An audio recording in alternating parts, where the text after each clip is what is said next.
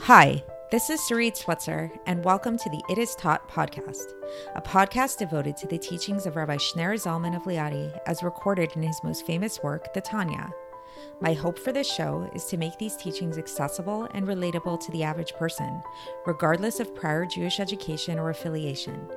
The episodes follow the prescribed daily study portions and are meant to serve as practical lessons in how to live your life as your true self and develop an authentic and powerful relationship with your Creator. I have personally experienced the effects the study of this work has had on me, and I'm excited to share what I can of this knowledge with you. So please join me on this journey of learning, self-growth, and connection with your source.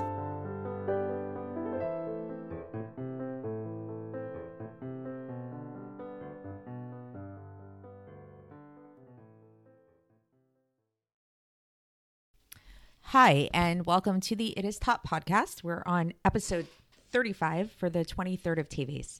And the topic for today is we are concluding the chapter 12, and we're still talking about the Benoni, the intermediate person. And we're going to talk today a little bit about this idea of impulse control. So we live in a society nowadays, I've mentioned this before, where there's this feeling of being authentic to your real self, going with your emotions, being true to how you feel.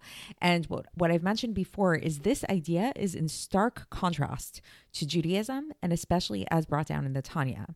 So there's sort of like this modern understanding that when people behave badly, it's not really their fault. That they weren't able to control themselves, that they were a victim of their impulses. Maybe it was their upbringing. Maybe they had a bad childhood or somebody was bullied them as a kid or, whatever it is.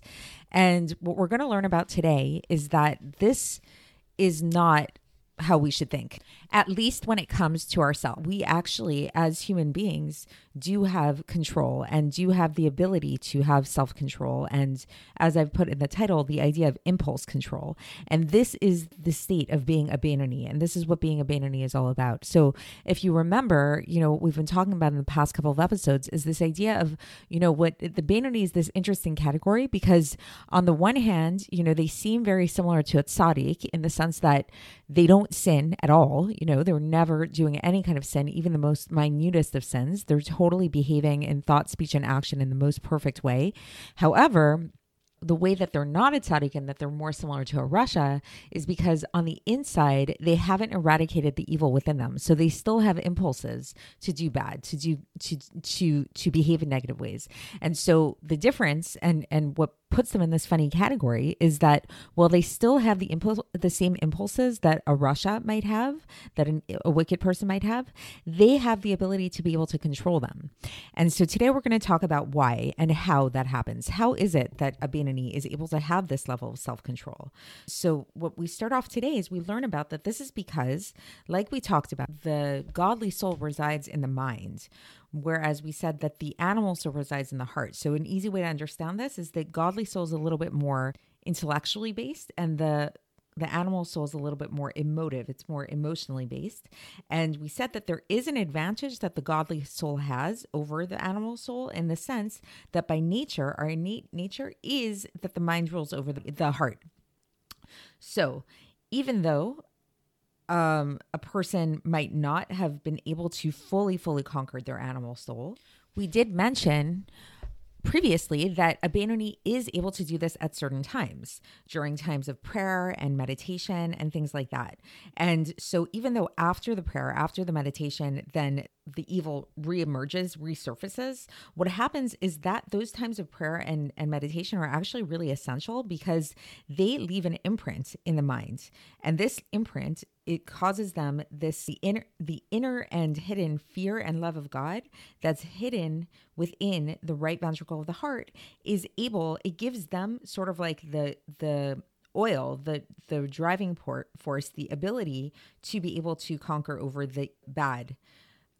So that even though a person might have these impulses, somebody might have these Teves, as we call them, these desires for bad, he doesn't actually actualize them in actuality. He's able to have control.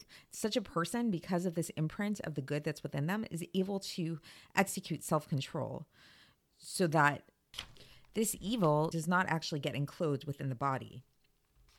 and not even in the mind. So there might be this conception that a person might have that, like, you can think whatever you want. Nobody sees your thoughts.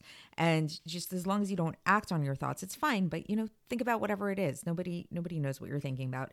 And the Alter Rebbe says, no, that such a person, this Benoni that we're talking about, has complete control even over their mind, so that they are able to not even to stop their thoughts. So it's true that, we don't necessarily have control over the initial impulse that we have, the initial thought that rises up in our mind, but a Benoni is able to stop it as soon as it comes in, and not mull over it and meditate upon it once it comes in. So that as soon as this thought comes up in their mind, they're able to push it away, the Alter Rebbe says, with two hands, and to totally think about something totally different. So the moment that a Benoni recognizes that this thought that's coming up into them is not a good thought, they're able to totally push it aside and not receive it, and not have it be something that they want to do. Because as we mentioned, there's three garments: there's thought, speech, and action. So if a person is thinking, or if a person is speaking, even for a split second, something that is against God, they are called a rasha. And we learned previously that a Benoni is never considered to be a rasha. So too in regards to speech, that let's say if a Benoni encounters, a situation where it's between their fellow man, and immediately they have this impulse to some kind of negative feeling towards the person, like a feeling of jealousy or hatred or anger or, something like that, or resentment. So he doesn't allow this even to be indulged within his mind or in his will. And his mind totally conquers the situation and over his heart, and to do exactly the opposite of what he feels like doing, and to actually act very kindly and with chesed and with giving and warmth towards the fellow that he had this negative feeling towards. And to be very, very tolerant of this person to the nth degree, and to not at all, God forbid, feel any anger towards this person, and to not exact any revenge against them, but rather, to the contrary, the Alter Rebbe says, to do good to them. As we see in the Zohar, he cites the Zohar, and he says that this is, what we learn from the story with Yosef and his brothers, that Yosef could have been very resentful towards his brothers, like they sold him into slavery, they tried to kill him and everything. But Yosef, no, like he was, Yosef was on a very high level, obviously. So he was able to actually see his brothers in a very good light and not act revengeful towards them. So that's the conclusion of the chapter. So just, to summarize a little bit. So again, we were talking about the Benoni, and we're talking about this idea that the Benoni is somebody who, yes, they might have impulses not to do the right thing. But the difference between a Benoni and a rasha is because of these times of prayer and meditation, they're able to utilize this inner love and fear that they have within God, which leaves them of God, which leaves an imprint within their mind. And this imprint gives them the power and the ability to conquer these impulses and to stop these impulses before they become a real thing, and before they actually express themselves, whether we're talking about really thinking about things that they shouldn't be thinking about and dwelling on these things, or speaking and treating their fellow man in a way that is not in line with God. So that's it for today, and I'll speak to you tomorrow when we begin chapter 13.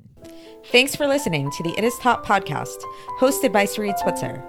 This podcast is dedicated in loving memory of my maternal grandfather, Avraham Yitzchak ben Binyamin HaKohen of blessed memory. Music by Shoshana. If you enjoyed this episode and would like to support the show, please share it with others and subscribe on YouTube, Apple iTunes, Spotify, or wherever you listen to podcasts. And make sure to leave us a 5-star review. To find out more about the It Is Taught project, including more information on my soon-to-be published book, please visit our website, itistaught.com. To catch the latest from me, follow me on Facebook, Instagram, and Twitter. Looking forward to speaking with you tomorrow, and until then, have a great day.